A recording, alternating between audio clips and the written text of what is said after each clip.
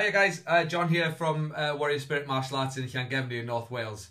Just a quick message today. So when you're learning the martial arts, and particularly in my experience in karate, there's one skill that's more important than any other. Now, you're bound to come across a number of new concepts on your journey, particularly if you're just beginning or if you're exploring a new area of your chosen art.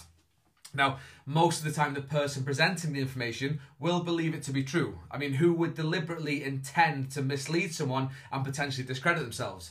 Sure, it happens, but most people are well-meaning. Sometimes, though, it may not seem to align with what you understand to be true. So what should you do? Now, many times the teacher will be more than happy to answer your question, or if they're not sure, they'll explore the matter with you and research it. Other times, the instructor has been taught the same thing by their instructor and taken it on faith, therefore are unable to answer. A fantastic example of this is the kata of karate. Many of the current interpretations of the kata simply don't hold up to scrutiny, but continue to be passed on all the same. Other examples of this are techniques that must be performed the same way as everyone else, despite their builds, physiques, strengths and weaknesses being different. There's a reason there are so many different styles of the art, and it's largely because the masters and founders were individual people who adapted the art to suit them. This isn't necessarily the current day instructor's fault. Past generations of instructors were sometimes seen to be above questioning, and a lot of misconceptions have been passed down because of this. Some of that culture still remains to this day though, where the instructor is the instructor, they know better, and that's it. I touched on this a little in my last post. So what is the vital skill that I mentioned in the beginning? Simply this: critical thinking. In short, critical thinking is the act of actively assessing and questioning beliefs and incoming information as opposed to just taking them as truth.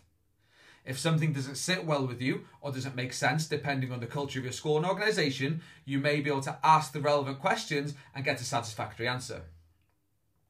Luckily, we live in an age where we can connect with thousands of martial artists at the tap of a screen or the click of a button.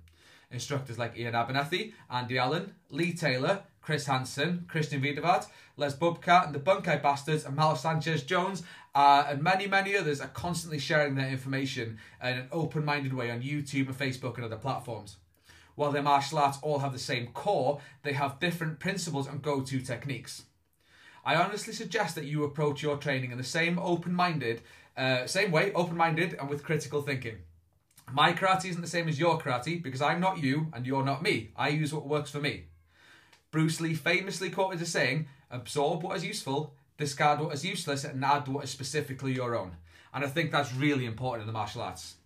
Now anyway, please remember to like and subscribe, comment your thoughts. I'm always open to new ideas or a friendly debate. And if you think what I said is valuable, guys, please feel free to share it.